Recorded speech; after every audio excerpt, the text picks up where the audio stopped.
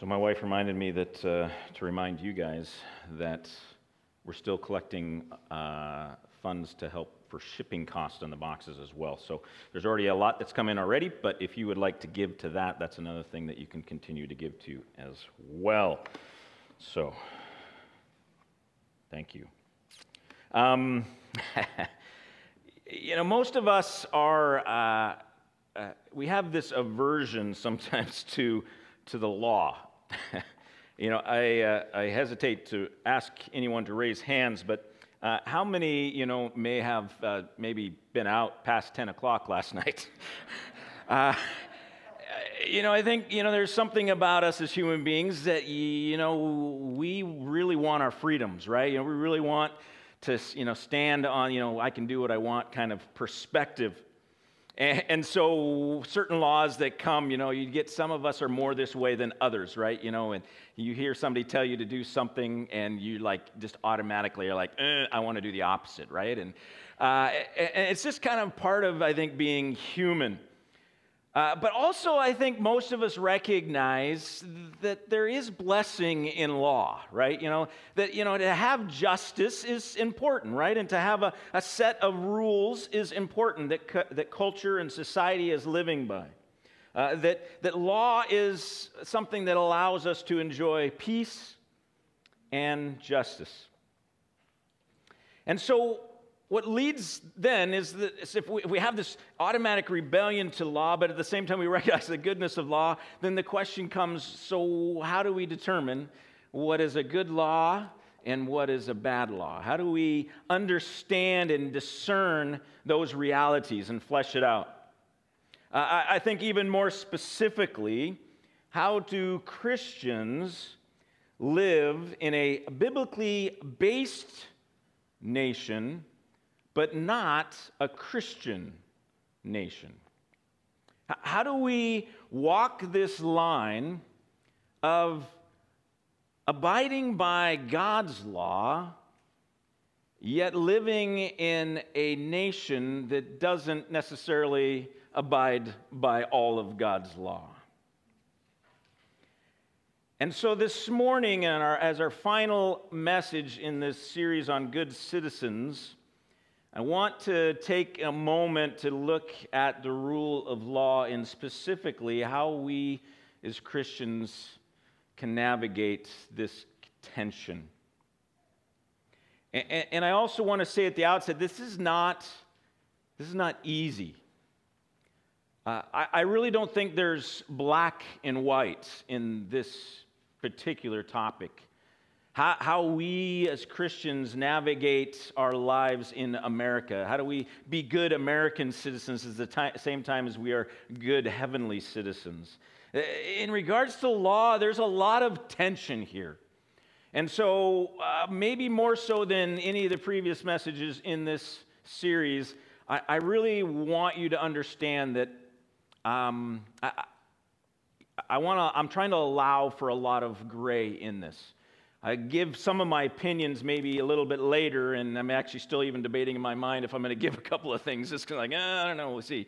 But I want you to hear that this is a dogmatic, this is God's word kind of approach, all right?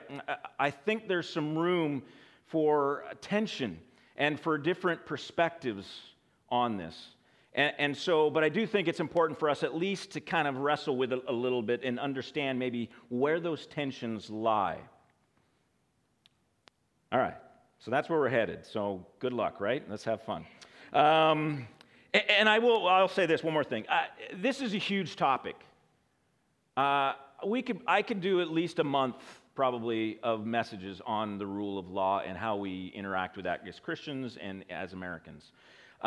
This was one of the struggles I had this week was, okay, what am I going to do? What am I going to focus on this, right? And because I went like 3 or 4 different directions before I finally okay, this is where we're headed. So you should see all my notes. I got like 10 pages of notes because I went this way. No, that's not going to work. And went this way. No, that's not going to work. So anyway, it was crazy. But so there's a lot here. And so we're just going to be scratching the surface of one little piece of it. And we'll just take that for what it is. And may the Lord use it to bring glory to himself, and may it encourage us as well.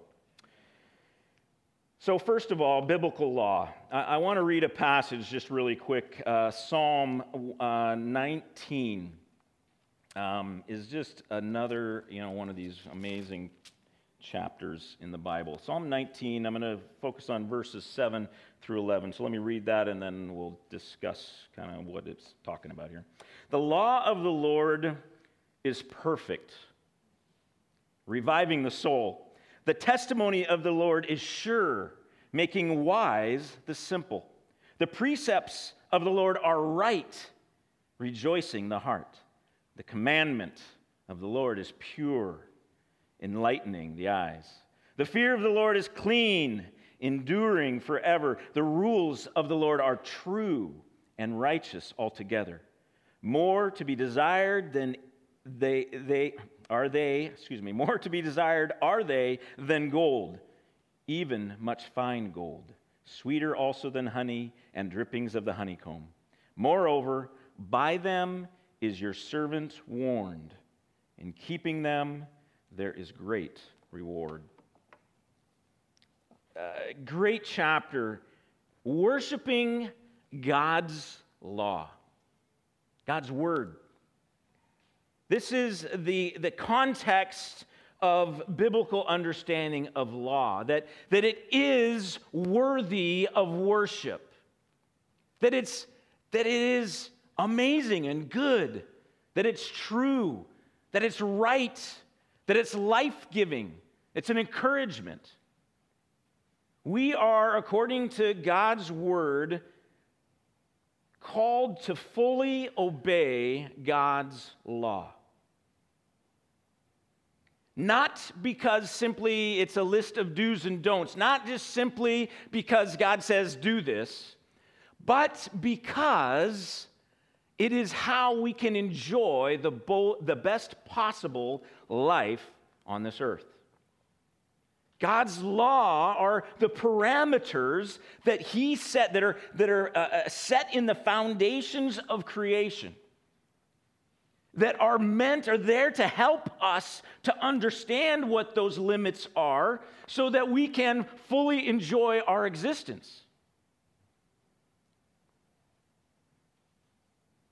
God always has what's best in mind for us.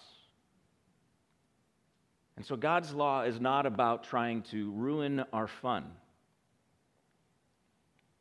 It's about trying to bless us, to be good to us, to love us. It is true that God's law reveals His will. What's right and what's wrong. This is what God's law does. It helps us to know, okay, how should I respond in this situation? What is the right answer or the wrong answer? And there's a lot of Scripture that speaks to a lot of life that can help to set the direction of our life and the decisions that we make, revealing, again, God's will. And understand that all of God's law is meant to be obeyed. All of it, not just a portion of it, all of it. Now, we as New Testament Christians, right, we can oftentimes look at the Old Testament law and we want to throw it out. But that's not what we get from Scripture. I mean, God doesn't just give law for a period of time. Okay, here's some law for you, and just because, this is special for you, but not something that would be universal for all time. Now, certainly there's some of the Old Testament law that doesn't have direct correlation to our life, but all of God's law has principles in it that we need to seek to understand so that we can then apply it to our life. God's law is also meant to be obeyed both externally and internally. The amazing words of Jesus that rocked the Jewish world in the Sermon on the Mount. You have heard that it was said, but I say. Over and over again. You've heard it's just external obedience to God's law. But no. I'm telling you, it's also about the heart. And so God's law is meant to be, all of it meant to be obeyed externally and internally. But again, as actually Laura mentioned just a minute ago, the motivation for obedience to God's law is not fear. It's not God standing over us and saying, "You shall obey." The motivation for obedience is love. God first showing us his amazing love for us and all that he has done, his continued pursuit of us, his unwillingness to give up, to continue to be faithful even when we are unfaithful, to continue to pursue us, to send his Son to die on the cross for us, to resurrect from that death and open up the doorway for a reconciled relationship. Obedience from God is never forced. It's requested. God says, "Will you obey me?" It's covenant. We talked about this in the first message. It's covenant. God doesn't come down and force. He's not a dictator. He doesn't come down and force everyone to obey. He says, "I've done all of these amazing things for you. I love you. Can't you tell that I love you? Will you choose to surrender, to be obedient to me? Will you surrender your life to me?" Obedience is never coerced by God. It's enticed.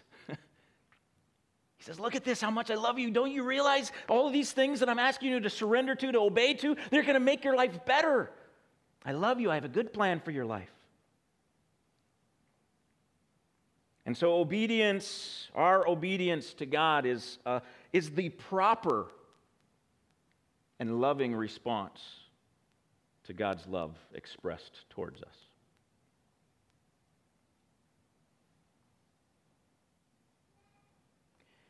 Interestingly, in Scripture, in two passages that you need to read, not necessarily right now, although if you want to go for it, but it might be more exciting than listening to me, so go. Or maybe you can do both. Some, younger generation, they can multitask. It's amazing. I mean, I oftentimes, when I was teaching, as a youth pastor, I'd like looking at some kiddies messing around, and I'm like, "Well, you're not, what did I just say?" And they quote it right back to me. I'm like, "Oh, dang. Wish I could do that." Anyway, Romans 4, the whole chapter, and Galatians 3, the whole chapter, are really amazing chapters of the Bible in regards to law. And so I'd encourage you, when you get a chance to read, I'm going to read a little bit of Romans 4, just the first 5 verses. "What then shall we say was gained by Abraham, our forefather according to the flesh? For if Abraham was justified by works, he has something to boast about, but not before God. For what does the Scripture say? Abraham believed God, and it was counted to him as righteousness. Now to the one who works, his wages are not counted as a gift, but as his due. And to the one who does not work, but believes in him who justifies the ungodly, his faith is counted as righteousness." The amazing thing about God's law is that before the law was promise.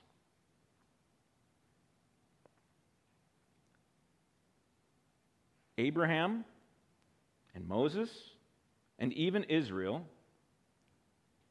there's this sense of promise that comes first.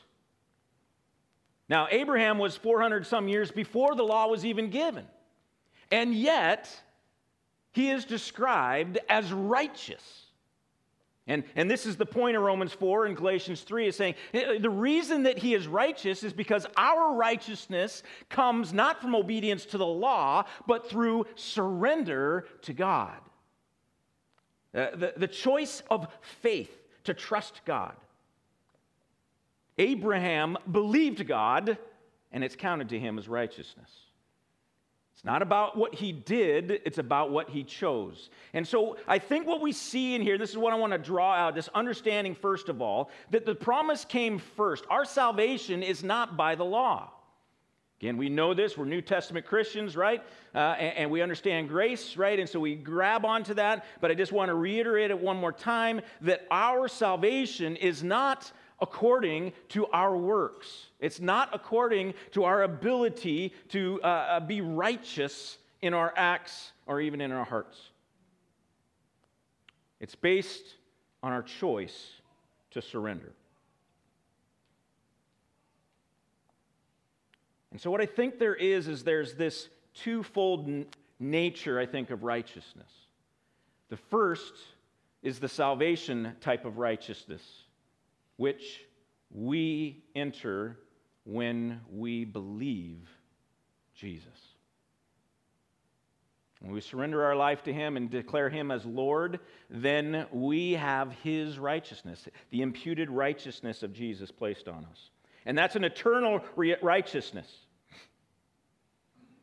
However, there's also a secondary righteousness, which is, I would say, a temporal righteousness, which is what happens in sanctification, is when we begin to enjoy more fully this relationship that we have with God by beginning to experience righteousness, beginning to live that out.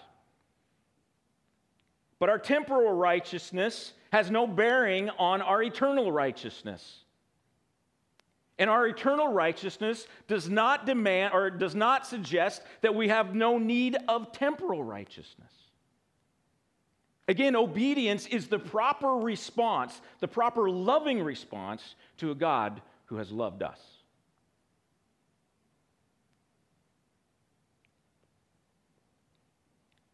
What we learn in Romans 4 and Galatians 3 is that law, because then Paul's like, okay, so what's the point of the law, right? I mean, if Abraham was righteous by believing only, if it was just about faith, then why do we even have the law? Is it pointless? And he says, no, the law is important as well. And the reason it's important is the law exposes our sinfulness and our lostness. Without the law, we wouldn't know that we are not measuring up to God. We wouldn't know that there's some other way. We wouldn't know that we're sinful, that we're lost. But the law was never meant to save us.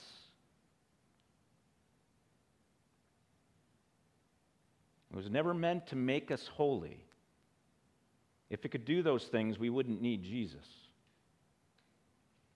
Instead, they were meant to be a sign of our sinfulness, and for us as Christians, the parameters, the limits of understanding what God's will is and how to live and walk in that. So people, every human being is allowed to freely choose. And this is where we're going to transition now into American law here in a moment. But people are allowed to freely choose. They can freely reject God and make no commitment to His law or to be obedient to Him and His will. Again, God doesn't force it. He doesn't say, okay, I created you, so now you have to do what I tell you. No, He allows each and every one of us to make that free choice. But that doesn't mean that judgment doesn't still come based on the law. See, they are free to reject that law, but at some point in their life, they will be judged in accordance to that law, and mainly because of their rejection of God. You see, without Jesus, their only hope of salvation is perfection according to the law. And at the end of time, as God looks at their record, the evidence that they've failed will be their failure to live up to God's law. All right. So with that understanding of God's law, now we can move into American law, right? So the American legal system is founded on biblical principles as well. We see the concepts of even justice, of how we come to justice, kind of fleshed out in Scripture. Innocent until proven guilty. Like, that's a biblical concept. Being guilty beyond the shadow of a doubt, that's a biblical concept. Having more than one witness, right? It's not just he said, she said. You got to have multiple witnesses, 2 witnesses at least, right? These are American legal justice principles that came out of Scripture. Also, the fact that they're all truth-based. evidence, trying to figure out what is truth, what are the facts, how to know whether or not this person is actually guilty by figuring out, all the different facts and how do we know that, right? What actually happened. So we see that our law in America is founded on these biblical principles, but most importantly, all of it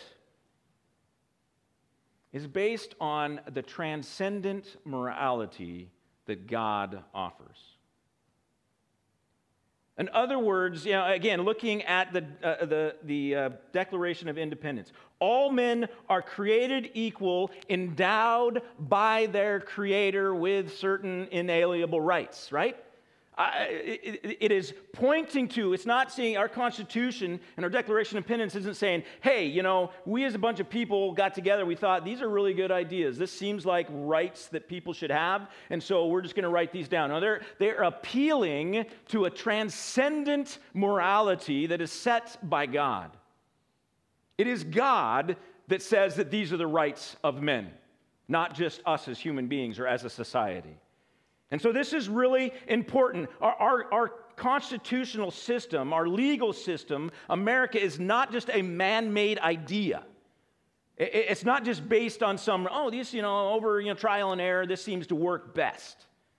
No, this is based on the teachings and perspectives of God, a transcendent being, which means that the morality cannot be rejected, that it's not dependent. We can't just change it over time. We can't just go, we've developed, we've matured, we know more now, and so these old laws are they're out, we've got new ideas now, right? We can't do that because we're, again, appealing to a transcendent moral being who gave us these perspectives. However, although American law is founded on biblical principles and these realities, it is not founded on being a Christian.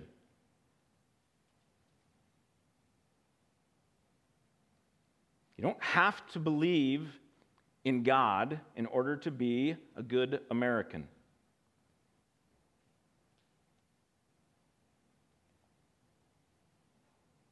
The reality is that even an atheist can logically accept the value of inalienable rights. They don't have to believe in God to say, okay, this kind of makes sense. I mean, I don't believe in Creator, that there's some, transcendent being. I do believe, though, that the rights that they outline are good things, and I'm going to choose to abide by those. It's as if, in some sense, and this is an oversimplification for sure and not fully true, but it's in some sense that America focuses on the second half of the Ten Commandments and not the first. So if you know the Ten Commandments, the first four are about our relationship with God. No other gods, no idols, don't swear by His name, and Sabbath, right? That's relationship between us and God. The last six are the love your neighbor portion where, okay, this is, don't steal, don't murder, don't adultery, lust, lying, and those kind of things, okay? So, or not lust, but covet. Anyway, so it's almost like when the founders were creating American legal system, they said, hey, we're going to focus just on the loving your neighbor part of Scripture, but not the loving God part of Scripture. We're going to leave that out. If you do believe in God, you can submit to this law as well. Even though we as Christians, we take all 10, we're going to love God and love our neighbor. As Americans, the expectation in our country is that you only love your neighbor.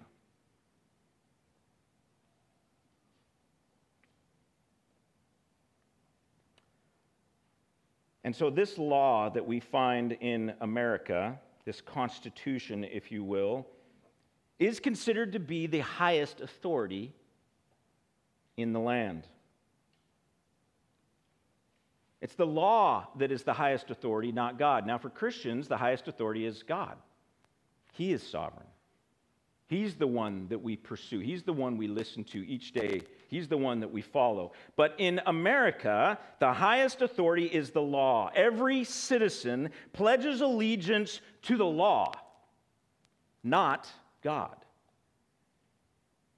We American Christians need to remember this. Too often, we expect our fellow Americans who don't believe in God to act like they do believe in God. Too often, we expect morality from them that is at such a level that that's what Christians do. We need to understand this tension, and this is a tension. This is a constitutional tension, the separation of church and state. This is probably one of the hardest pieces of maintaining America, maintaining this Constitution we have. It's the first time in the history of mankind that a nation tried to set up a system like this, that was going to allow for religious freedom, but wasn't going to allow that religious freedom to take over and make everybody believe it. You know, there was this tension that was created in the Constitution, that we're going to be free to live however we want within these limits.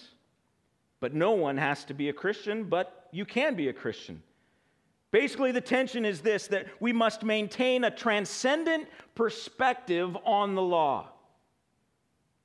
This is a reality. If we get rid of a transcendent perspective of the law, even if atheists throw that out, okay, then the law becomes wishy-washy. Now we can begin to change it because that's just man-made. We can change. They're not perfect. They're not. That's not transcendent. That always is changing.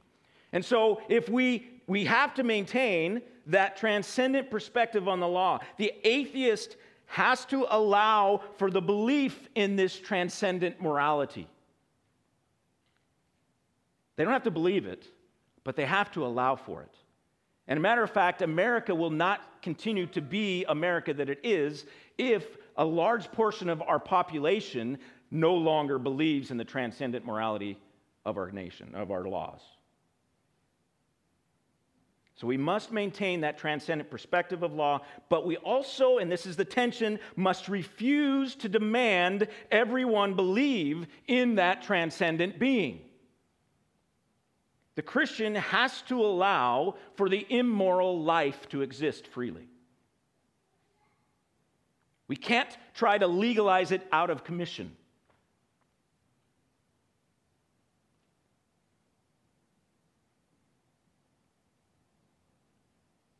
We are seeing this reality and have seen it in our nation for years.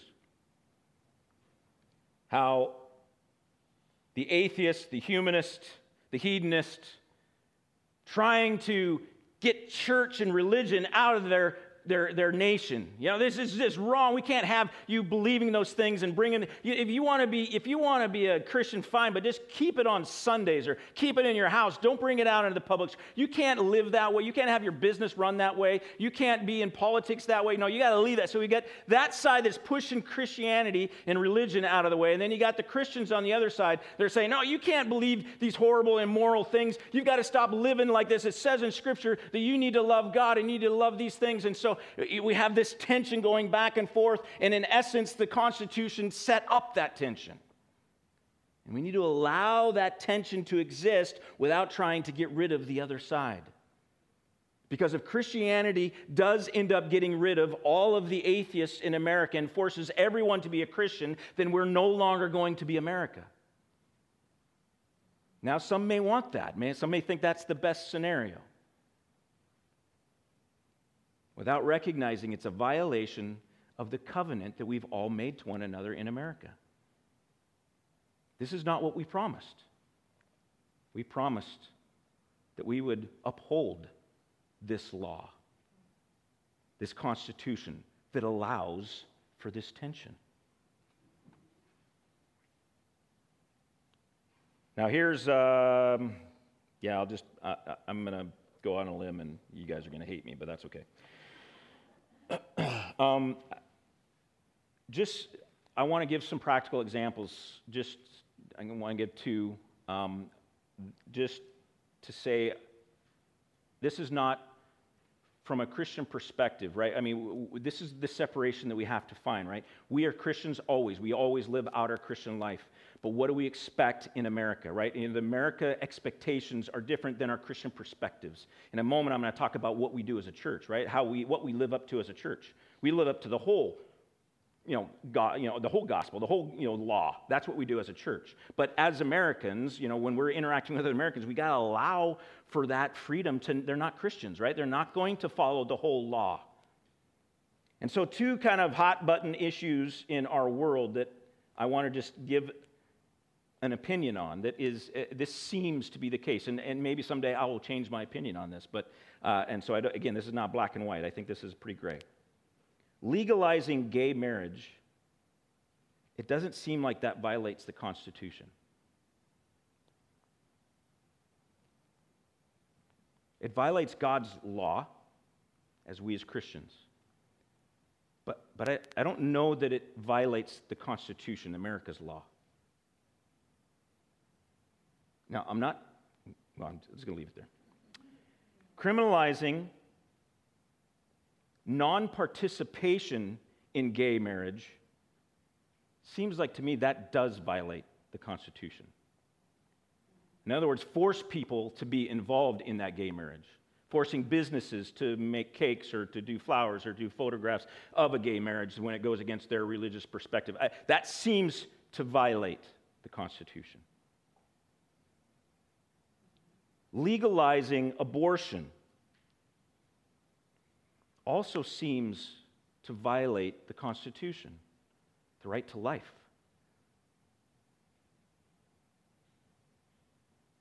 And criminalizing participation in abortion doesn't seem to violate the Constitution because, again, it's a right to life issue.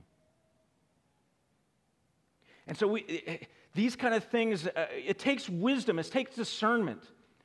Living out our Christianity in America, that is an awesome nation, the best nation that has ever existed. The freedoms that we have here, the rights that we have, the amazing unity that can come in this nation, and the amazing things that we've done, the wealth that we've produced, all of these amazing, the missionary movement was launched out of America, right? We have seen the world, the countries around the world come to Christ because of the freedoms we have in America. And so this is an awesome nation. We have an awesome God. And so how do we discern this reality of this tension, right? How much do we make America Christian versus how much do we allow for freedom and for people to just make that choice of whether they're going to accept Jesus or not freely? It takes a lot of discernment on these laws and these freedoms in which way to go. But understand, I think, that most of all, we must respect one another. We as Christians, we need to stand firm that we believe sin is wrong. Whether it's illegal or not doesn't matter. We as Christians have to stand up on God's word when we're talking about God's word, right? When we're interacting with people about Christianity, yes, it's clear. This is what God says. But we also have to love them in the midst of that. We have to accept them that they're not there yet.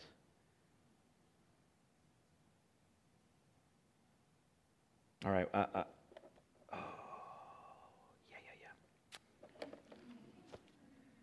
Not doing too bad, right? Okay, just one last point. So Christians in America living by God's law. Yeah, I'm going to read this. Okay, 1 Corinthians 5.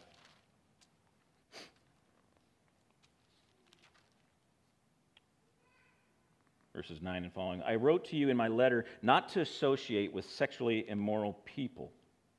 Not at all meaning the sexually immoral of this world, or the greedy and swindlers or idolaters, since then you would need to go out of the world. You'd have to get out of here, right? You couldn't avoid it. But now I am writing to you not to associate with anyone who bears the name of a brother if he is guilty of sexual immorality or greed, or is an idolater, reveler, drunkard, or swindler. Not even to eat with such a one. So 2 points. One, Paul is saying to the church, hey, Don't deal with brothers and sisters in Christ. Or deal with them, but don't hang out with brothers and sisters in Christ who are not following God's law. If they're just totally rejecting God's law and they're just living as sinfully and just, blatantly sinfully, they should not be a part of your fellowship. Matter of fact, if you keep on reading, it says, expel the immoral brother. It says, Paul's dealing with the church here. They're allowing this sinfulness to happen in their church and they're celebrating. And he's like, no, get that out. We're not doing that. As Christians in the church, we have a morality that we are going to live by and strive for. Not that we're perfect in that, but that's what we're striving for. We're not just kind of throwing out God's law like it doesn't matter. We're going to wrestle with it. We're going to wrestle with sin. We're going to fail, yeah, but we're going to keep on wrestling with it. But notice what he starts with. He says, but I'm not talking about people of the world. I'm not saying don't associate with them. No. We need to take the gospel to them. They need Jesus. They need to be saved. We as Christians in America, it's not about transforming America into a Christian nation. It's about us reaching out to the individuals in our world who don't know Jesus and loving on them.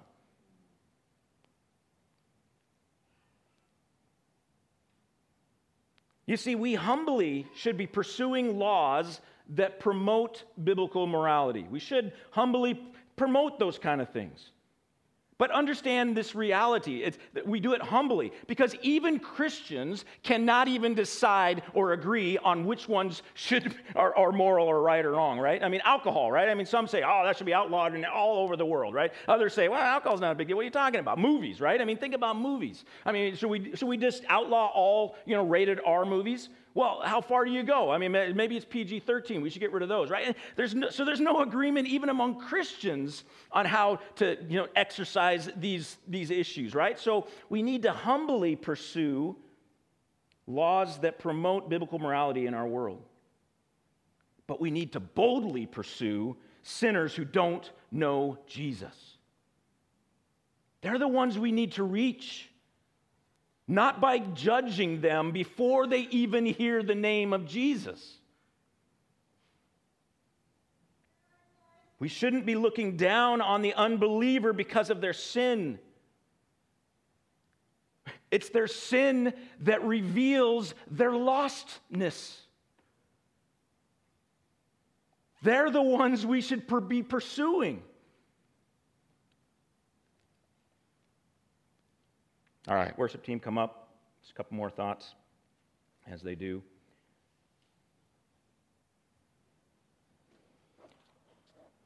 To be clear, I think in conclusion, Christianity, Jesus transforms the individual life first. He transforms the heart, and then obedience comes. This translates into a strategy of the church in changing our culture. We pursue the individual heart first, because until that individual person has surrendered to Jesus, there's no hope of them living out the Christian life. Sometimes we as Christians in America get confused, and we think the key to us becoming a Christian nation is through changing our laws to make it so that everyone has to obey God's law. Instead of giving them the same freedom that God gave us, by saying, no, your righteousness first and foremost is based on your surrender to me. You see, they're not going to live out that life for Christ until they hear about Christ. This is the goal of us as a church. Inside our walls, we're going to be holding each other accountable, encouraging each and every one of us to live up to God's law as best we can. But outside of these walls, we're looking for the worst among us, in essence, the sinners among us, in order to bring them the love of Jesus. Because they need it. because we believe that God's law is meant to bless us. And if they're not following it, that means they're not experiencing his blessings. All right. God is good. He's working. He's doing his thing, inspiring us, continuing to draw us to the lost people in our world. All right, church, let's stand and we'll sing a song or two, and then I'll come back and close with a passage. Heavenly Father, we thank you so much for this nation that we live in that does allow us to freely live our Christian life. That we can freely follow Jesus wherever he leads. Thank you for the foundation of this nation that was so clearly founded on your word in so many different ways. Lord, that allows us again to not have to worry too much, even though recently there's some more tensions here, that we don't have to worry about the nation or the leaders forcing us to do things that go against what you teach. Lord, that we have those freedoms to just live out and worship you however we feel like you're leading us to. But also, Lord, I think partly because of our love for others, sometimes we try to force people into your kingdom instead of just loving them into your kingdom. Help us to do that. I thank you, Lord, that we are a church that is so good at loving not only each other, but those in the world. Help us to continue to do that. Lord, continue to give us eyes to see those around us who don't know you. And that, Lord, we would especially be concerned for them, that we would especially reach out to them. Lord, it's so easy for us just to maybe sometimes say, I want to spend time with the people that are easy, that I know, that I already love, that I'm really close with and friends with and can trust. But Lord, sometimes you want us to go to those people that are uncomfortable. So give us the courage to do that. The eyes to see, the heart for a passion for the lost, and then the courage to step out. Lord, especially now, it's amazing with the rise in cases around the globe. Lord, the fear is back. People are looking for answers again. Those who haven't already turned to you in this year are now seeking. So, Lord, this is a prime time for us who know you, us who have the truth, us who have your love, to be able to share that with others. So, Lord, help us to be aware, even more so now than maybe normally, recognizing even at the grocery store or wherever we may be, or neighborhood, family gatherings, those that may be desperate right now, looking for hope.